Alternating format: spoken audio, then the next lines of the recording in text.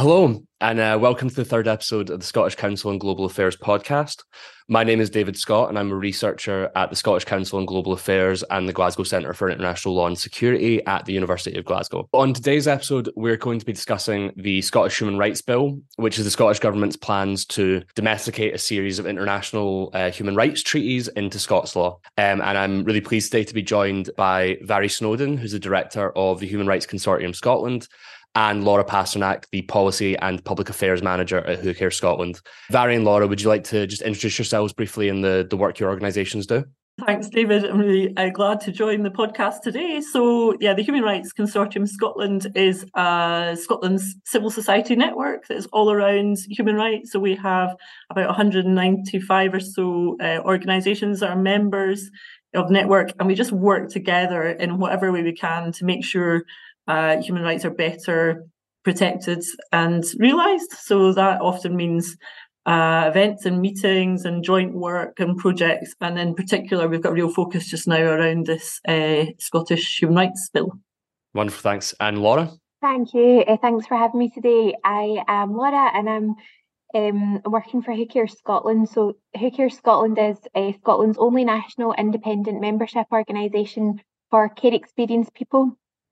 And our mission is to secure a lifetime of love, equality and respect for care experienced people in Scotland. We've got just over 4,100 members, and our members are of all ages. And at the heart of our work are care experienced people's rights.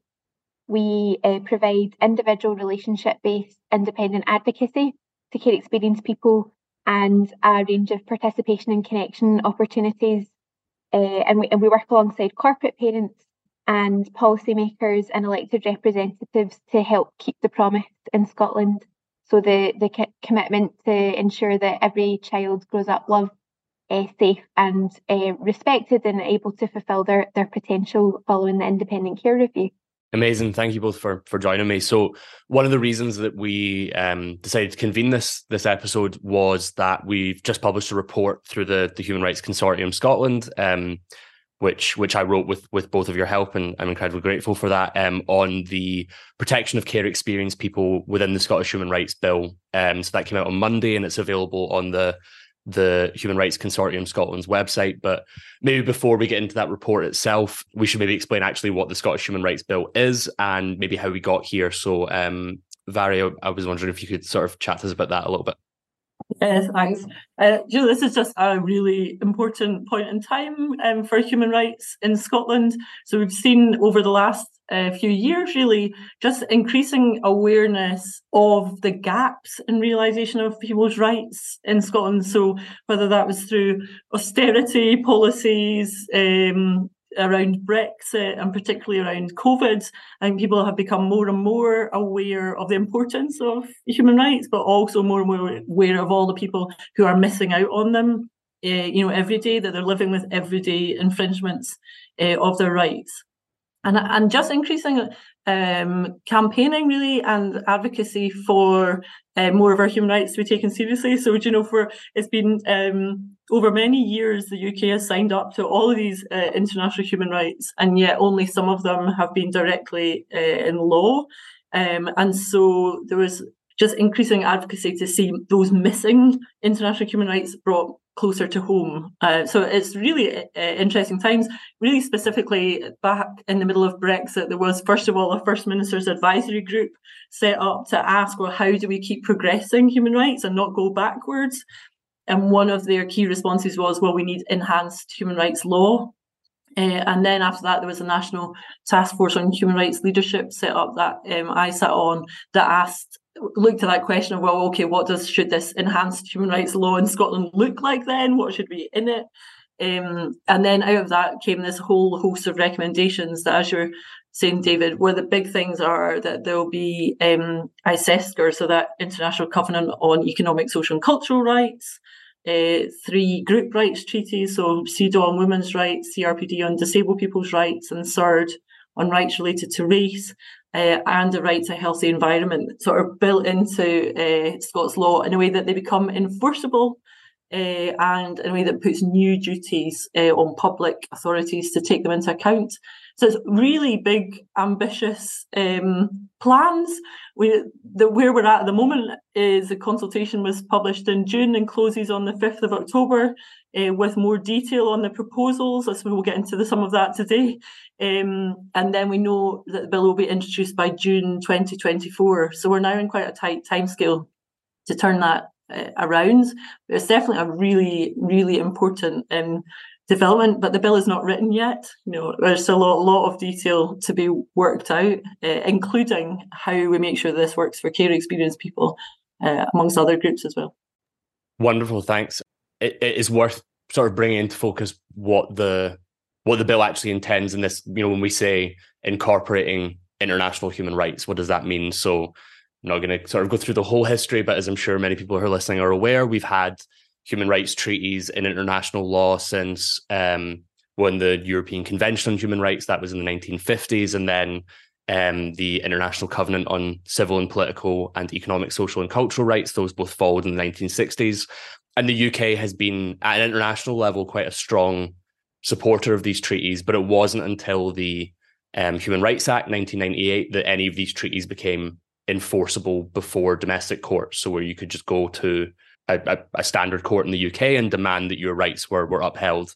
And for the European Convention on Human Rights, that's only what we class as civil and political rights, so things like the right to life, the right to privacy and family life, freedom of expression, but it doesn't cover economic, social and cultural rights. And this is the step that the Scottish government is now taking, is to try and bring these other rights into equal protection so far as possible. Obviously, there are limits on what the Scottish Parliament can do. Devolutionary issues like the fact that some of the rights extend across the Scottish and UK Parliament, so things like the right to social security, well, that will impact social security payments paid by the Scottish Parliament, so things like adult disability payment, the Scottish child payment. It would not cover things like universal credit, which remain reserved for the UK Parliament. But this is a real step of the Scottish government to be doing something sort of further than the UK government seems to be willing to do. And within this context of Brexit and backsliding elsewhere, there does seem to be this real policy importance placed on it in Scotland to get the rights into Scots law. Absolutely. I think it's that sense of within devolution, we can do this. And it is the right thing to do in order to make sure that human rights are almost taken seriously and embedded into decision making that actually leads to people's rights being realised. So I think you're right. It is really interesting. This is taking place in the midst of rights regression at a UK level, where we've seen those actually go backwards, particularly with the Illegal Migration Act. But this is a really positive development. It's definitely the right direction. In Scotland, the question is, how do we make sure that we do it right, we do it well, so that the bill is got everything in it in terms of the rights and the duties and accountability to actually drive change, particularly because it's a framework bill. It's meant to sit underneath everything else and provide a framework for other law and policy. So it's just so important that we get it right and make sure it actually leads to rights realised particularly for groups and individuals whose rights are often at risk. So we know that actually human rights are particularly, for minority groups, actually, and particularly for minorities, particularly for people who are often ignored or can find it really difficult to hold the government to account. So if it's going to work, it's got to work for them.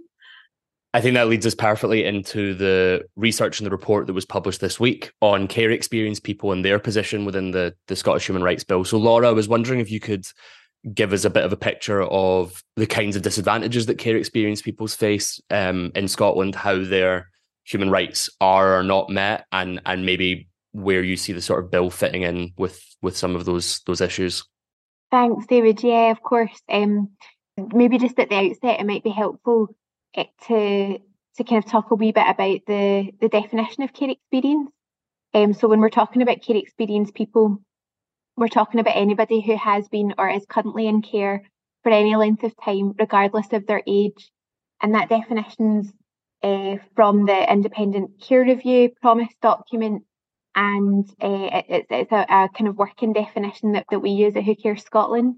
Quite often you'll hear people referring to care experienced children or young people, or care leaver, which is more of a kind of an eligibility under the Children and Young People Scotland Act rather than an identity.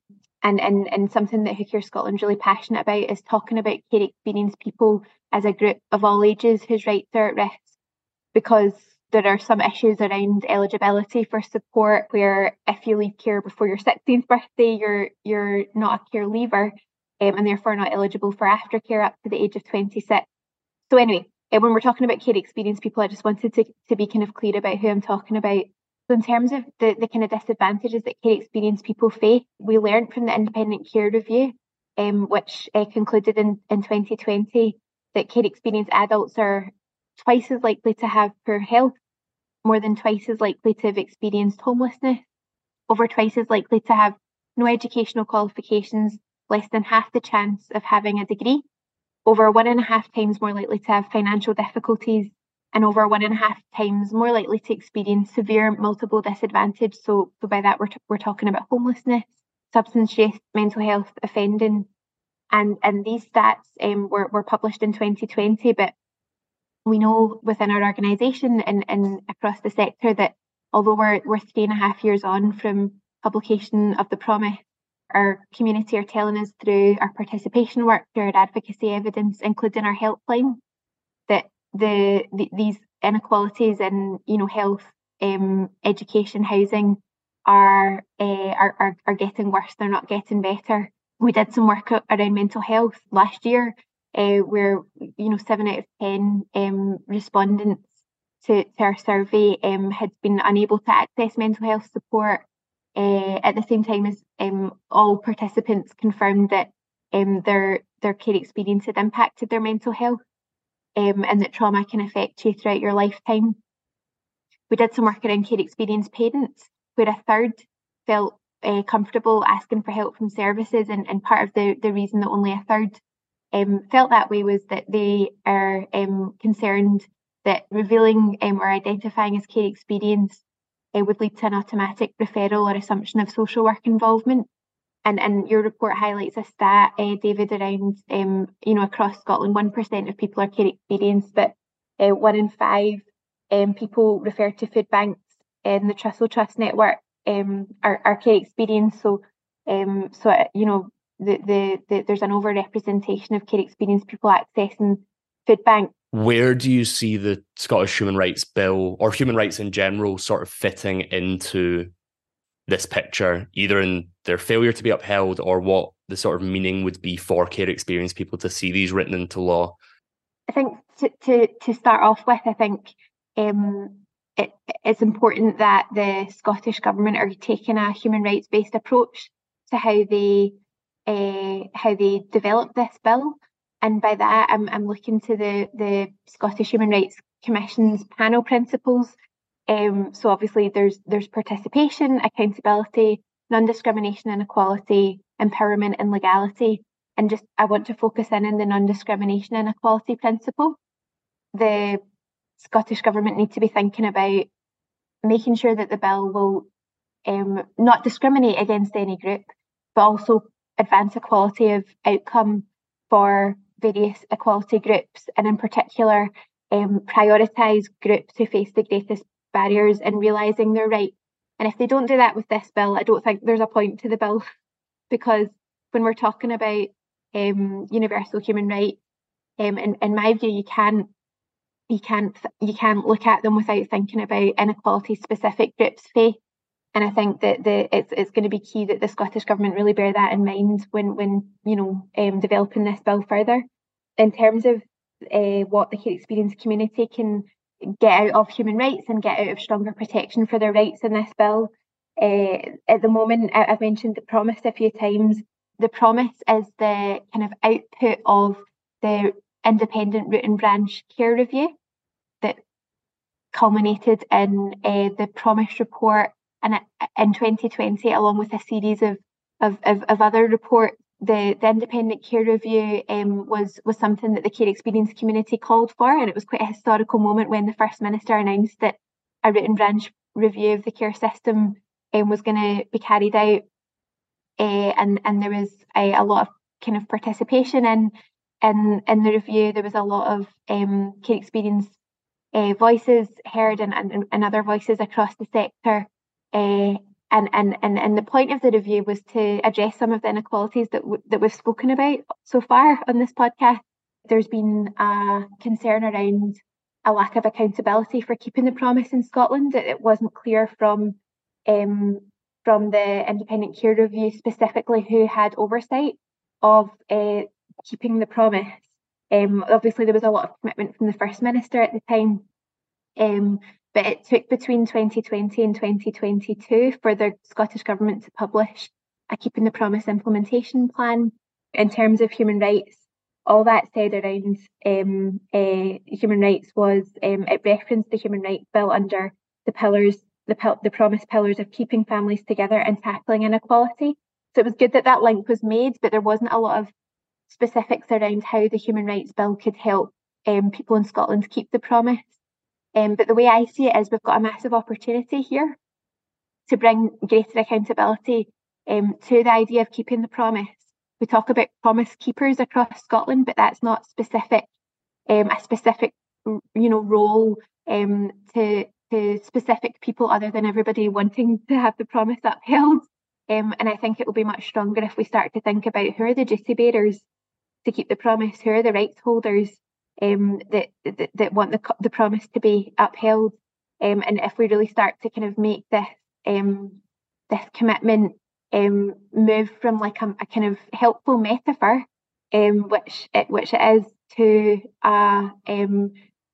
something that's much more linked to the legality principle under the human rights based approach, and it's linked to domestic and international human rights framework, where you can have care experience people being empowered to have their rights upheld and have redress if their rights aren't being upheld, and crucially for there to be monitoring of care experience people's rights, and for the capacity and accountability of duty bearers to be increased. And I think if we frame keeping the promise in that way, it's more likely to be kept. Thanks. And I think, that really helps bring into the frame where the sort of human rights bill sits within, I think also extends over other bits of government work, which is actually maybe an interesting conversation we can pick up later when we sort of turn to considering what the bill will do. I think one of the interesting balances is that on the one hand, the bill potentially offers a lot of opportunities to achieve things or lock things in or put things in conversation with one another. So making sure the promise is done correctly, or that the Housing 2040 strategy on housing is done correctly.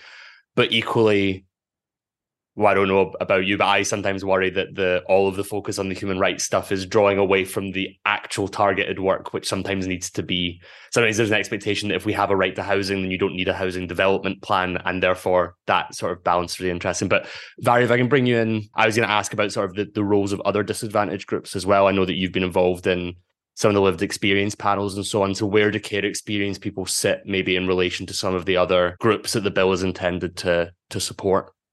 Yeah, do you know, it's such a good question, because I was just reflecting when Laura was talking there about accountability, that is by far and away the big message of the lived experience board that we were facilitating on behalf of the government. So there's three parts. So there was to that board, there was a group of people with learning disabilities that SALD facilitated. There's a group of children, young people that together, the Scottish Alliance for Children's Rights facilitated, and then we worked with a group of 32 people just from all different diverse backgrounds, including people with a care experience background. And that was hugely one of the big points that they made, is that this bill needs to lead to much better accountability. Because of that sense of that gap, often, particularly in Scotland in some ways, I think between the rhetoric and sometimes even between kind of policy aims and targets, and sometimes even between what's in law and the reality in people's lives, and that gap is accountability gap. Actually, like how do individuals or groups hold the government to account on doing what they are meant to do with their duties or what they've promised to do. So I think that is really important. I think one of the good things about the plans for this bill is that it should, if written well and implemented well, lead to people and potentially organisations being able to hold the government to account through court if necessary, as well as in discussions and interactions. It should change that, so they'll be able to use rights then. But also, as Laura mentioned too, about that sort of almost bigger picture accountability, because we know that we don't only need rights realised for individuals, but often the issues that individuals face are related to systemic injustice and inequalities. So that this human rights framework bill has to enable accountability on getting change on some of those systemic issues. So it's got to work. It's got to work for both, and that's why the monitoring and reporting bits that can sometimes seem a bit dull and paperworky have got to actually be meaningful in terms of people being able to use those to hold the government to account.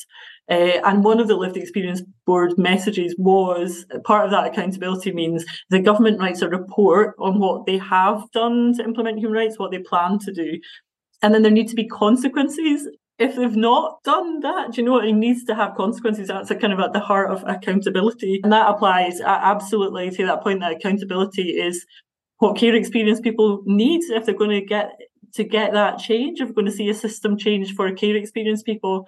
And that is absolutely true as well for other groups who are also people whose rights are at risk. So I think about people with learning disabilities, in particular disabled people as a whole, people from ethnic minority communities, and many others. So I think it's just really interesting that that's where it's at. That's what we need. We need a human rights law and framework that enables that accountability to actually happen. Yeah, I mean, I think one thing we actually haven't maybe spoken about is the breadth of the rights that are being brought in and the scope of things that it could change. So I think at the top of the episode, very, very helpfully listed the sort of the treaties that are written in. So the International Covenant on Economic, Social and Cultural Rights, the Special Protection Treaties, CEDAW, the CPRD, the CERD, the Right to Healthy Environment, and so on. But within those treaties, and I mean, focusing on the International Covenant on Economic, Social and Cultural Rights, which is what the report focuses on, we find a right to housing, a right to social security. In fact, I should say that the right to housing is part of a broader, as a right to an adequate standard of living, and that covers food, clothing, an improvement of circumstances, right to education. There are family rights in there. Those rights will, once the bill passes, will be available to everyone in law. So I think maybe this would be a good point to sort of break down what the bill is doing. And Vari, I think you talked there about the sort of what looks like the boring paperwork of the monitoring schemes might actually, I think, for those in the third sector and civil society, might actually be the most exciting part. So could you maybe expand a little bit on what the bill proposes in terms of its sort of administrative implementation, and then also maybe how that will change lawmaking if we sort of start where at the start of the conveyor belt, every time the Scottish Parliament makes a law or the Scottish Government proposes a law, how will the bill change that? And then maybe we sort of follow it downstream to see how it impacts people once a human rights approach is taken. I think it's really important that to note that this bill law, when it's passed, will sit underneath everything else, so that all law that is passed will have to comply with it. So on a really practical note, the government are proposing that there'll have to be a statement of compatibility that is produced whenever a bill is introduced to the Scottish Parliament that sets out how it complies with the rights in this bill. And that, as you were saying, David, those rights are quite significant, actually. There's loads of them, so that's going to be quite an extensive thing. We're also asking that they should have to undertake a human rights impact assessment as well, to make sure that they've spoken to people, they've taken the evidence. It's not in any way a tick box, but a really in-depth consideration of what a new law would do for human rights. And then the significant thing is that the bill will place new duties on public authorities. So there'll be an initial kind of procedural duty, but after that, there will be a duty to comply. with ISESCR and the right to a healthy environment, and maybe the group rights treaties as well. That's still up for discussion and something that consultation asks about. But that duty to comply is potentially really significant because it has two parts to it. So they need to deliver on minimum levels of rights, and they'll have to demonstrate that they're progressively realising them. That isn't taking targeted steps to improve. And when you think about it, for example, care experienced people, but that they will actually have to demonstrate that they are improving rights realisation for care experienced people.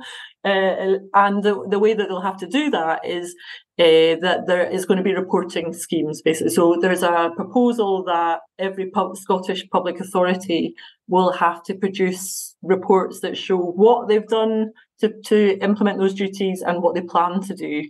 And there might be a requirement to consult with people in order to write those reports. And sort of parallel, mirroring that, really, the Scottish Government will also have a requirement to report. So it's being done through what's called the Human Rights Scheme, but that scheme is just a list of all the requirements for them to report against. So a lot of them are requirements related to how our human rights framework works. So, are they improving access to justice? Are they improving advocacy? Have they embedded human rights in budgets and that sort of thing? But they should also be reporting on what are their priorities to in terms of addressing that progressive realisation. Like, are they taking action on systemic issues? So I think adequate housing is a really good example to use, because we know right now there is a housing crisis in Scotland. There is in no way enough social housing. And so loads of people are stuck in temporary accommodation, including children and families, for weeks, months, sometimes even years. And so that's a good example of where action is needed on systemic underlying issue in order to realise the rights of individuals and individuals within families. And so those reporting schemes should be addressing those systemic issues, as well as just showing what they're doing to improve on rights. It is the way we'll hold them to account, not just for being to tick the box, but actually keeping getting better way into the future. That idea of that framework bill, if we set that framework up, that gives the kind of levers we need for accountability on that progressive realisation of rights. I think, Laura, it'd be great here to bring you in on sort of one of the important things in the Scottish Human Rights Framework is not just that it will be sort of focused on courts and governments, but that it stems all the way down to local authorities, to councils, to those carrying out public functions, which would include things like children's care homes. And I was sort of wondering, you'd already reflected on the discrimination that you've said that your sort of members face, but what kind of difference do you think it might make having human rights at the forefront of those people's minds? And maybe also sort of some of the data points that Vary brought up as well. I think one of the issues that the promise raises is that actually collection of data on care experienced people is there are huge gaps in knowing the outcomes. So what kind of difference might it make for an organisation like yourselves, who often basically have to do that data collection work for the government? What would it mean to get an actual picture of the housing outcomes sort of sewn into the fabric of day-to-day government? Thanks. It would be really transformational. And again, I just want to reiterate how much of an opportunity the bill would be for this. As you've kind of explained, the issue currently with duties on the listed authorities, public bodies in the Children and Young People Scotland Act that are called corporate parents because they have duties to protect and to think about, to consider care experienced children and young people in their when delivering their functions. They have duties to plan and report on how they'll meet their corporate parenting duties in Part 9 of the Children and Young People Scotland Act 2014. But those duties are limited to care experienced children and young people up to the age of 26. So reporting duties under this bill would ensure that care experienced adults are being recognised and that the right data is being collected to inform work to keep the promise. And we think that this would improve equality for care experienced people because, as you said, that there are data gaps on care experience, but with reporting, if care experienced people are specifically mentioned in the text of the bill, then there would be through the human rights scheme, human rights indicators would be used to improve data collection for care experienced people, and then that data could be used to set ambitious targets around addressing inequalities that care experienced people face, like in the area of housing, like you suggested, and then we can move toward addressing some of the inequalities and also promoting equality of opportunity. So not just trying to get to a stage where there's no longer discrimination or there's no longer inequality, but yeah, we're being kind of positive and working towards that lifetime of equality that care experienced people are calling for. At the moment, care experience isn't a protected characteristic listed under the Equality Act 2010. So when public bodies in Scotland are carrying out their duties under the public sector equality duty, the Scottish specific duties, when they're doing equality impact assessments, for example, they're going through those 9 protected characteristics. Some public bodies that are listed corporate parent actually go further and do treat care experience as a protected characteristic.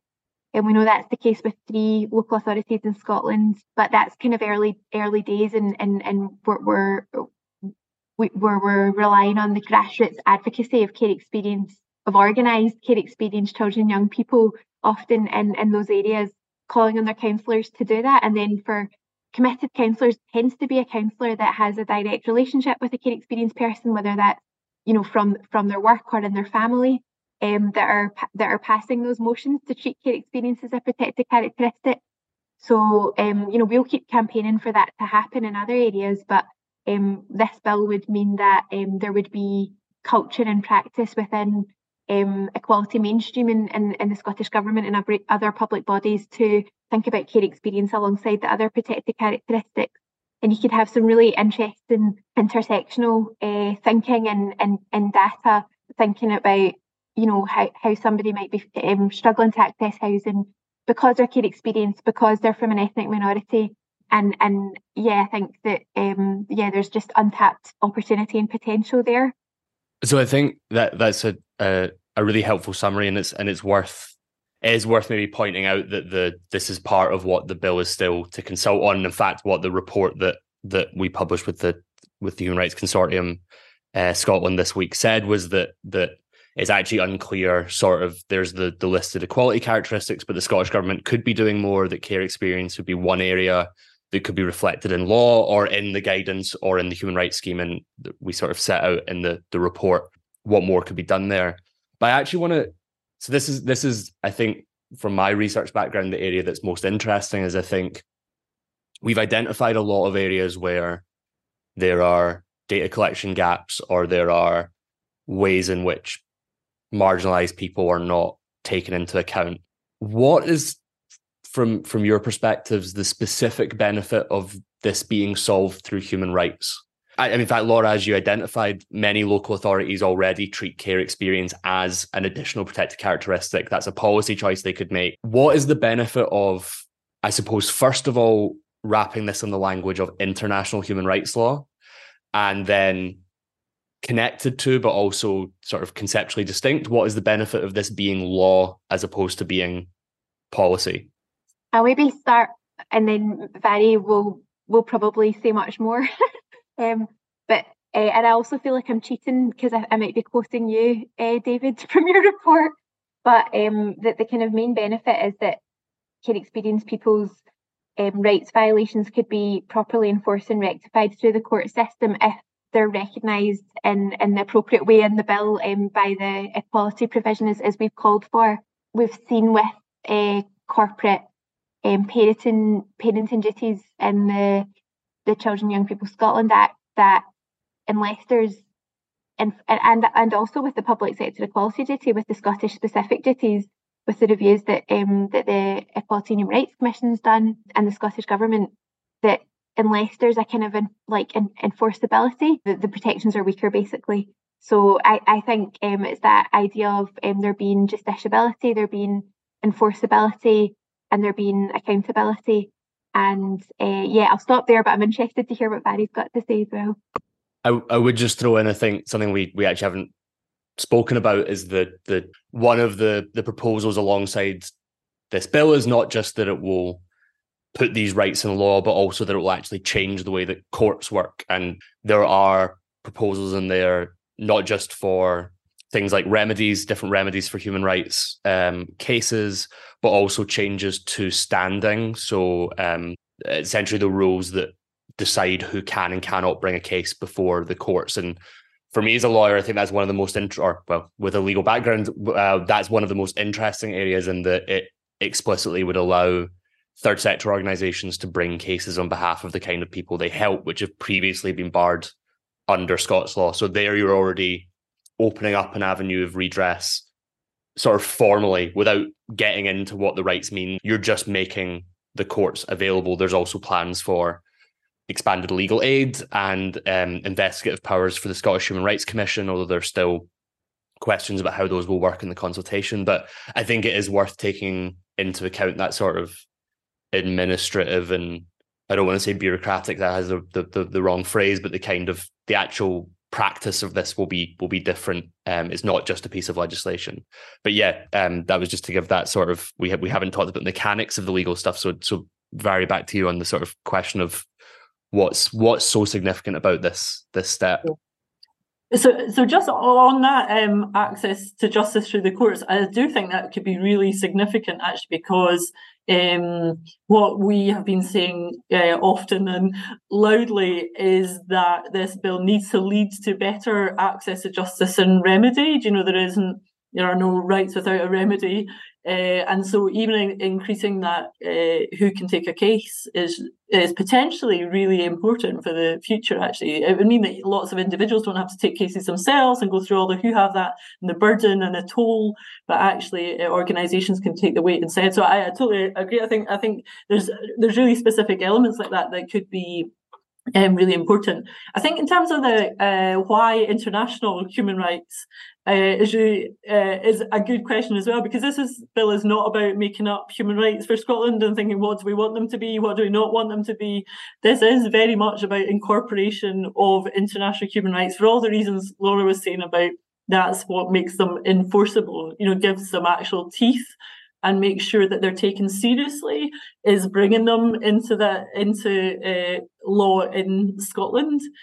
So international human rights are always meant to be incorporated. They're not meant to stay at that international level. And actually, the UN has recommended many times, different UN committees, for them to be incorporated. And that can look different in different countries, and this is one approach to that. I think the other huge benefit is that we're not starting from scratch as well in terms of how they are interpreted, but actually there's a whole body of international law sources around what those should look like. And as part of the Human Rights Bill, the plan is for courts and duty bearers be able to refer to those international law sources to really understand how to interpret them clearly. So that's a really helpful thing. It also means that they don't just get stuck, but actually this is a framework that's going to last for generations potentially, and it means that it will be more of a living instrument and keep developing over time, which is absolutely right, actually, that we do that. I think one specific thing to mention as well is that one of the duties on public bodies is that they'll have to deliver minimum core obligations. So those are baseline level of rights immediately for everyone all the time. And the UN have got lots of really strong guidelines around what those minimum core obligations should be. And it's a good example, actually. We should take those guidelines at an international level, and then we need to really develop them really specifically within the Scottish context, so that people will be very clear about whether they have that right recognised or not, or respected. So I think those minimum core are the very essence of being able to name and claim your rights, because you'll be very clear if your rights, that baseline level of rights has been realised or not. And if it's not, there should be clear, accessible, effective ways to get remedy on that, to get it put right, basically. And that including through the courts, but also non-court routes as well. So it is very much about the bringing the international human rights just closer to home in a way that they have more impact on people's everyday lives and more impact on almost how we do things in Scotland. There should be a rights-based way of making decisions and making sure people are heard. Barry, I totally agree, and I think I just wanted to mention a wee quote from one of our members from our participation work over the summer. So somebody said, "Consistency can only come with legal binding, agreed parameters. Legal duty brings legal responsibility." And I just thought that kind of perfectly articulates what we're talking about. That there needs to be consistency and accountability, and the international human rights framework as a solution for that.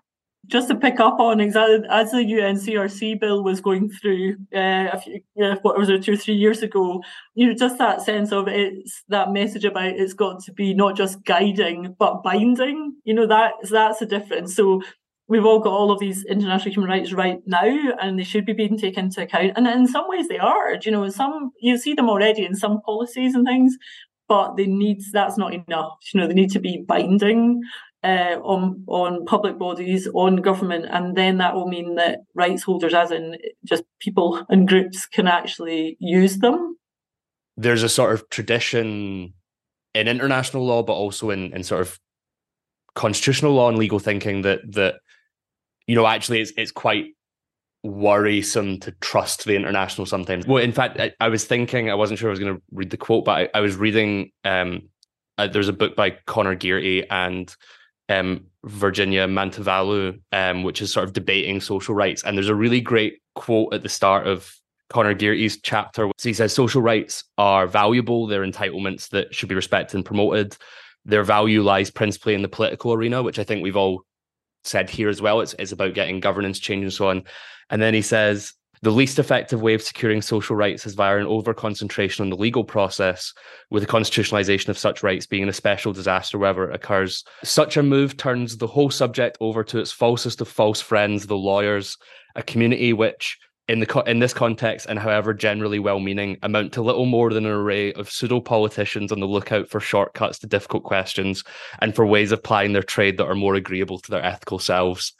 Now, I also am not a person who would trust lawyers. Maybe if you spend enough time around them, that is the thing. But I think what this conversation actually brings out is that sometimes those shortcuts can be really useful. So, Vary, you said something I think that's really key, which is that if the Scottish government were to come out and say, we want to start an entire constitution from scratch, it would just get bogged down and held up. And here the shortcut is actually that it lets you go, look, here's some stuff.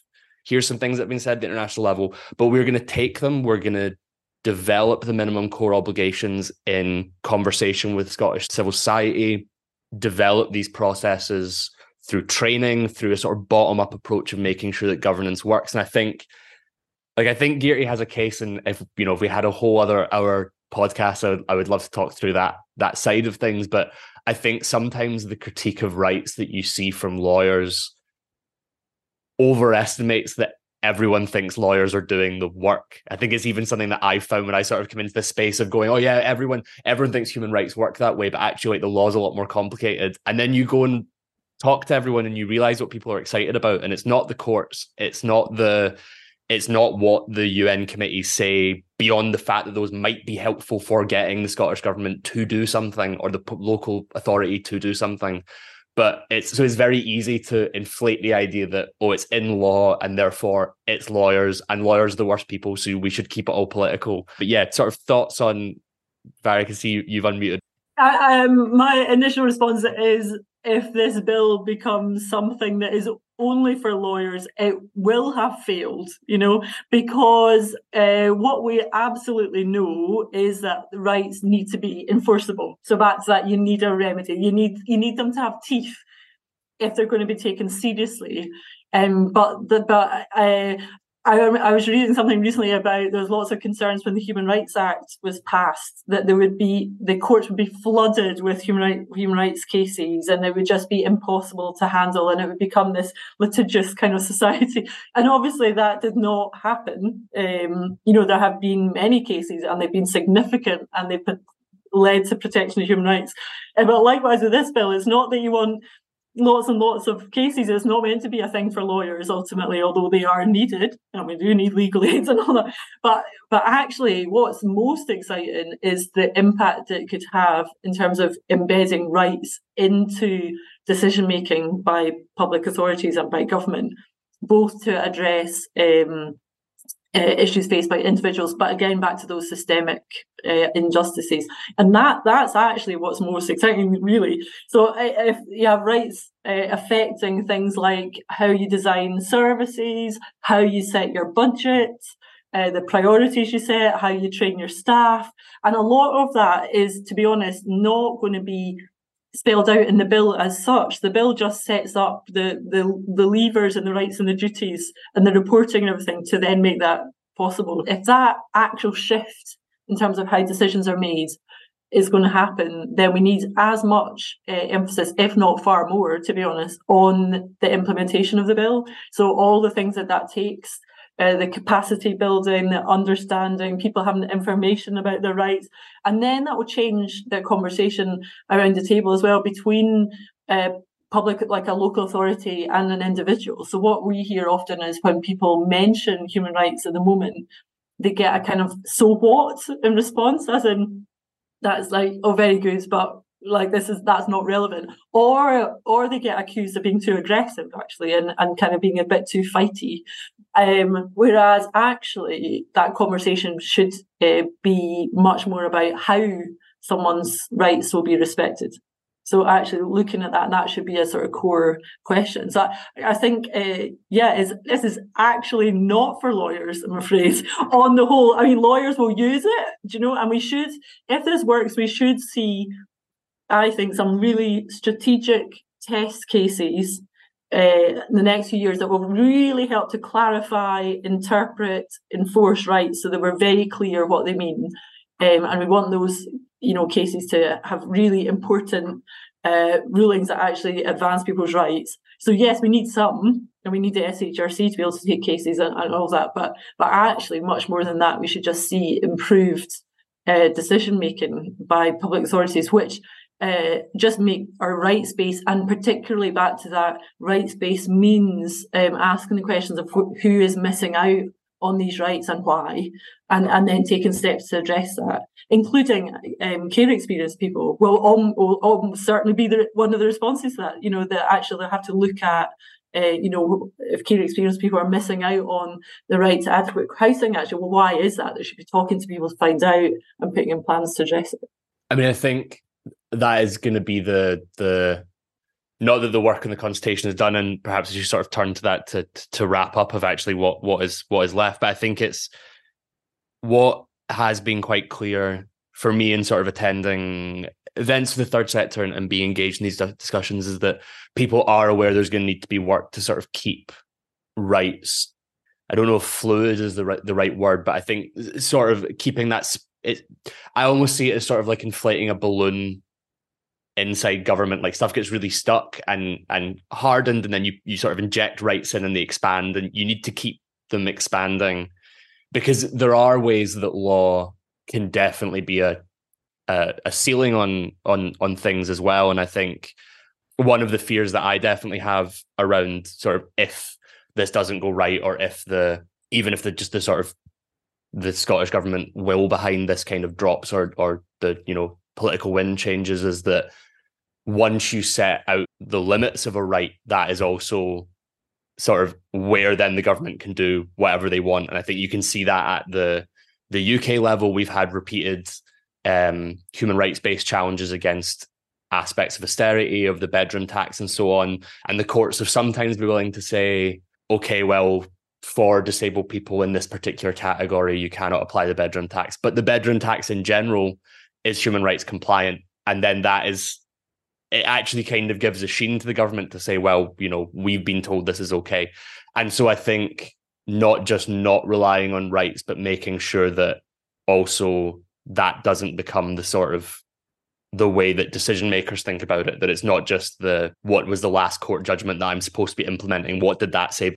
As we've discussed through this, the reporting mechanisms, the human rights monitoring scheme, those will hopefully all help keep that in the forefront. But I think there is a risk of that being an uphill battle, and it's something that I think civil society and the third sector is engaged in. And obviously, it's been such an uphill battle to even get the bill consulted on and to get the bill out that it already feels crazy to be saying that in 2030, once it's 5 years in, we have to be doing the next stage of work to push that. But I think if there's one thing that Gearty gets right there is the need to be engaged in that. And I think Scottish civil society is, but it's something we'll have to revisit. Yeah, no, I was just going to say, I agree. Almost the worst case scenario is we get this bill through and in effect it sits on the shelf or becomes a sort of narrow tick box compliance type thing, a sort of so yeah, like you're saying, whether it just becomes about the sort of case law only, or becomes a little bit like the public sector equality duty is criticised for, which it sort of becomes very paperworky and bureaucracy as opposed to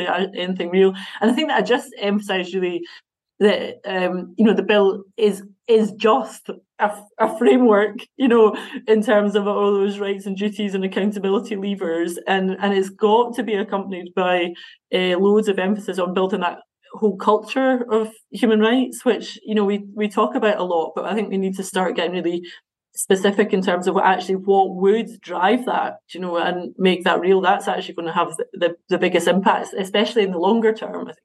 Yeah, I'd agree with that, and I think that's why it is so important that the how, in terms of how the bill's going to affect change, it does need to be legislated for. It does, there does need to be quite strong provisions in. I think what's been proposed, the human rights scheme of the bill, to ensure that there's measures in place that are going to enable that human rights culture.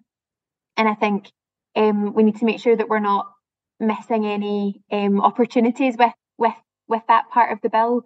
So, for example, we're calling for a specification around independent advocacy for people whose rights are most at risk, specifying care experience people, and there's and the reason, kind of linking back to the quote that you gave, David, like the reason that we're calling for that is that we have experience from various projects, for example, around the implementation of sibling rights in Scotland under the Children's Scotland Act, that sometimes, particularly in secure care, when a care experienced young person has a lawyer, all of a sudden the judge is much more interested in the Children's Scotland Act and the new rights there.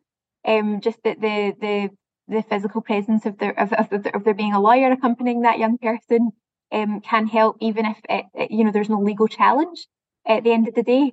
We also see that with our advocacy workers. Quite often, once an advocacy worker is present and able to help somebody articulate their rights, then there's an easy solution, and we find that it brings about better service provision, better decision making.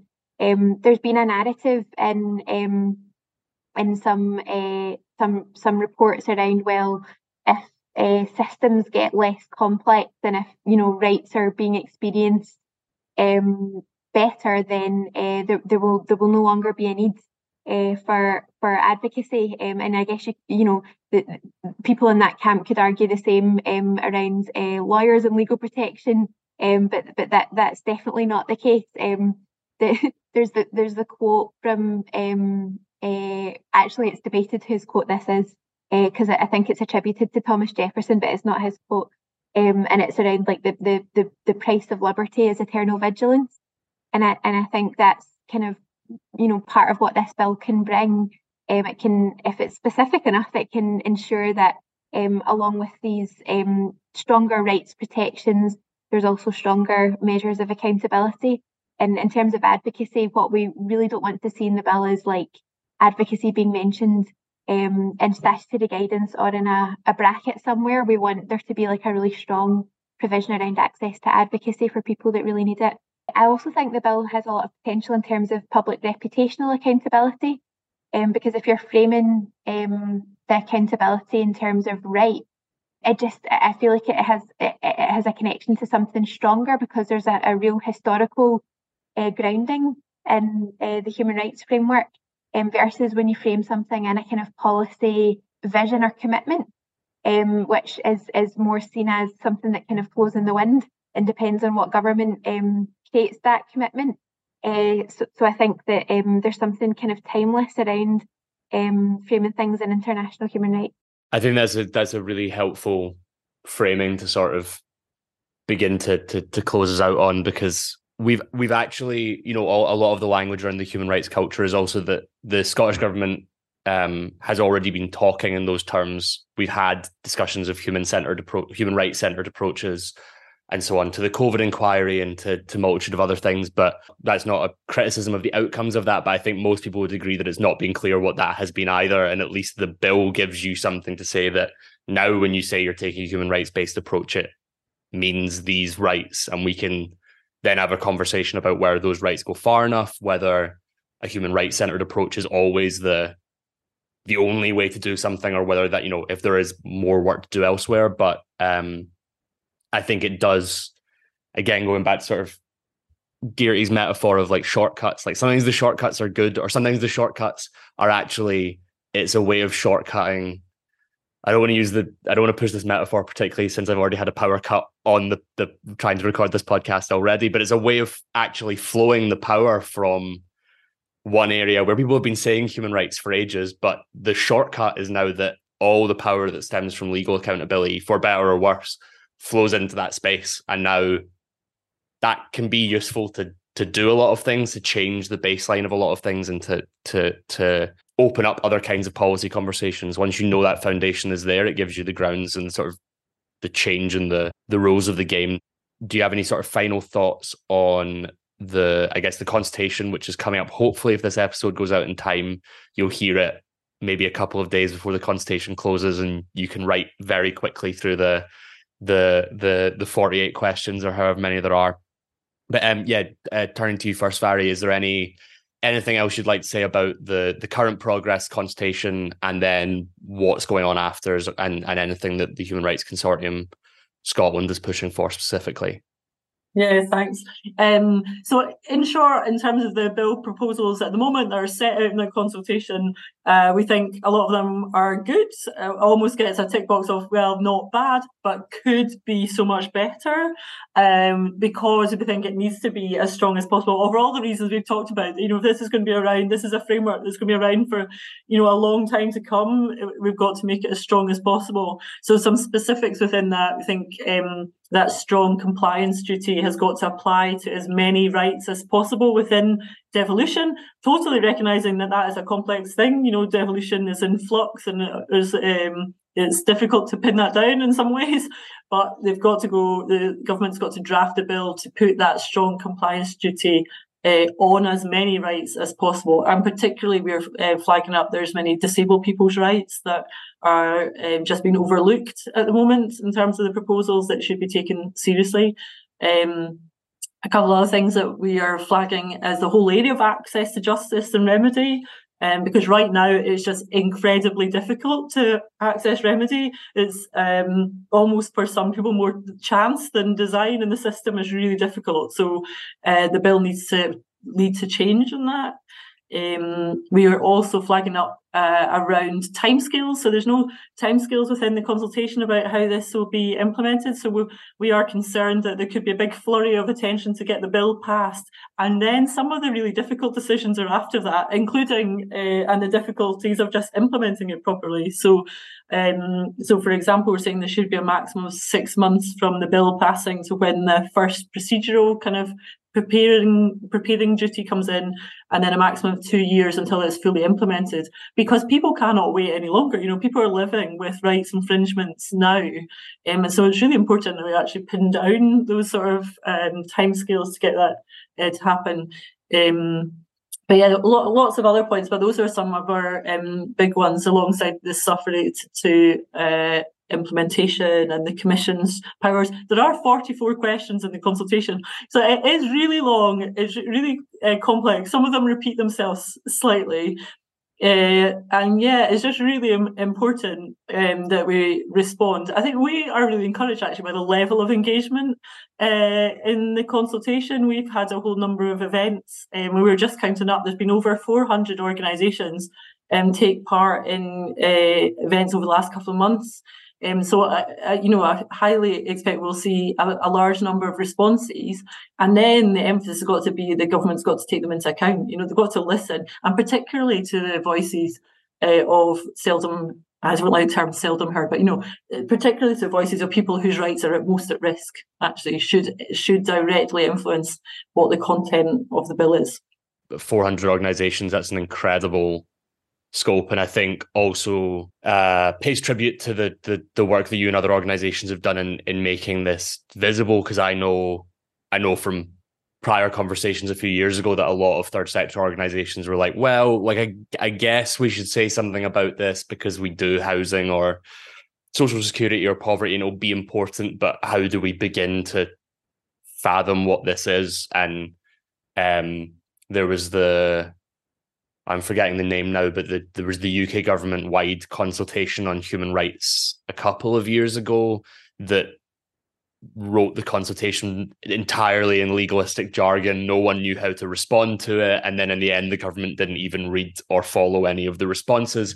So hopefully, I mean, the Scottish government, again, for all the consultation is long and complex, it is at least asking a range of questions that a range of organisations can respond to. And I think that's a good sign that they haven't locked it into what is your opinion on UN Committee General Comment 32 and the transposition of international law? Like, it's just generally what people need, Yeah, absolutely. So, you're right. I mean, Lisa, and at least there is this opportunity to have a say, and they will publish the responses. We know that they're commissioning an independent body to analyse them, and then they'll publish that as well. So we'll see clearly what was said, and then it's really for all of us to make sure that the government then take that into account, and including taking into account back to the lived experience board advice, which has been significant, actually. There's a whole huge amount of advice there as well that they need to take into account, and then get the bill written by June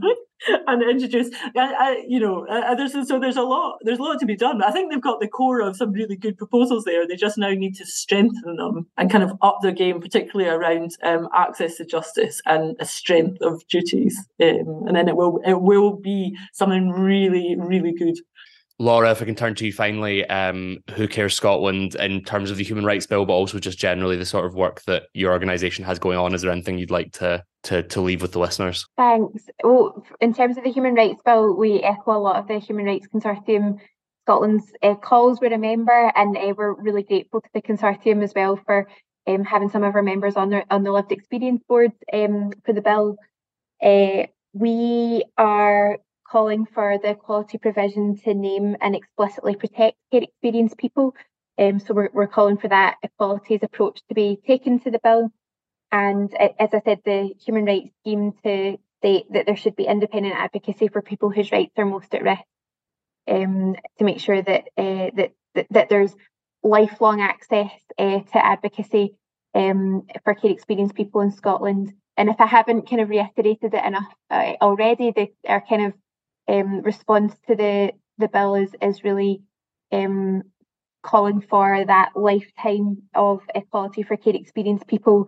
So there's extra protection for care experienced people of all ages to access their rights. And if you're able to read our response, we'd be really grateful if you're listening and you're in a position where you're able to take on board or echo our calls. We'd be really grateful. And if you want to kind of connect with the care experience community in Scotland who'll be calling for lifelong rights, we have a campaign launching in October at our Love Rally on the 29th of October, which is basically a lovely, beautiful march from Glasgow Green to George Square. There'll be lots of care experienced people, there'll be families, there's often dogs, there's corporate parents, so you might see, the police rocking by with a banner. Basically sharing love for care experienced people in Scotland, but this year in particular calling for lifelong rights. And if you don't know any care experienced people, then I would really urge you to treat this as a kind of gold embossed invitation to come along, because once you hear from somebody who's care experienced, you can't not care. No, thank you so much. I think it's a wonderful note to go out on. Thank you to those of you out there that are listening and making through what's been quite a detailed and complex discussion. So hopefully it's been interesting. Just thank you again to Barry Snowden and Laura Pasternak for joining me. We'll have the reports and everything that we've mentioned linked in the show notes. That sounds like very podcast language, but I think we can do that. And we'll have it on the SCOGA website as well. But just to reiterate, the main ones are the report on the Human Rights Consortium Scotland's website on care experienced people, and then the consultation responses that Who Cares Scotland and the Human Rights Consortium have put out. Those should all be available on their websites, and we'll link to them. So thank you for joining us for the third episode of the Scottish Council on Global Affairs podcast, and we hope to have you join us for our next episode. Thanks.